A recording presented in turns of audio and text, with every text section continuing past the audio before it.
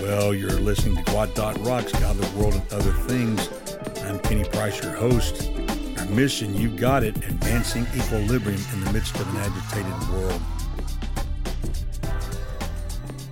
Season 13, Episode 268. Title, The Inequality of Providence. Subtitle, You Can't Judge a Book by Its Cover. Voices from the Past, reading number 17. Daily Devotion for August 18th, page 231. Psalm 73, verses 3 and 17 says, I was envious of the wicked until I went into the sanctuary of God. Then I discerned their end. Providence is an act of God whereby, according to his eternal and most wise counsel, he preserves and governs all things, and directs them all to their ends, but chiefly to his own glory. It is necessary for our hearts to be well established in this truth, that we may acknowledge God with praise for the good that comes to pass, and embrace the bad with patience.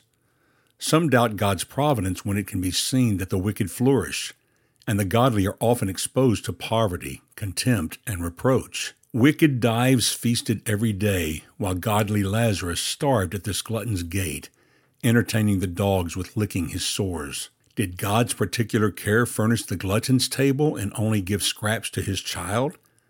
This question has been a problem of all ages. Actually, this is an affirmation, not a contradiction of God's providence. The world has always hated God's children, but God sustains them amidst the rage and hatred of their enemies. Though continually oppressed, they are never rooted out of the world. We see the power and care of Almighty God to keep a bush unconsumed in the midst of fire. When he brings calamity on his own children, it is for their trial. What wicked men possess of this world is all that they can ever hope for. The inequality of his providence in this life will be cleared up at the day of judgment. Blessings of this life may not be mercies, but snares. Oh, never call Dives's delicious fare good things if it ends in torment. Was it good for him to be wrapped in purple who is now wrapped in flames?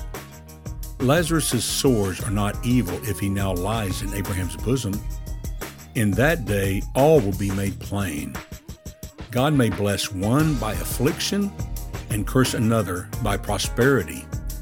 Nothing is truly good but promotes eternal happiness. Ezekiel Hopkins Works, Volume 3, pages 371 through 382. And with that, my friend, I bid you peace.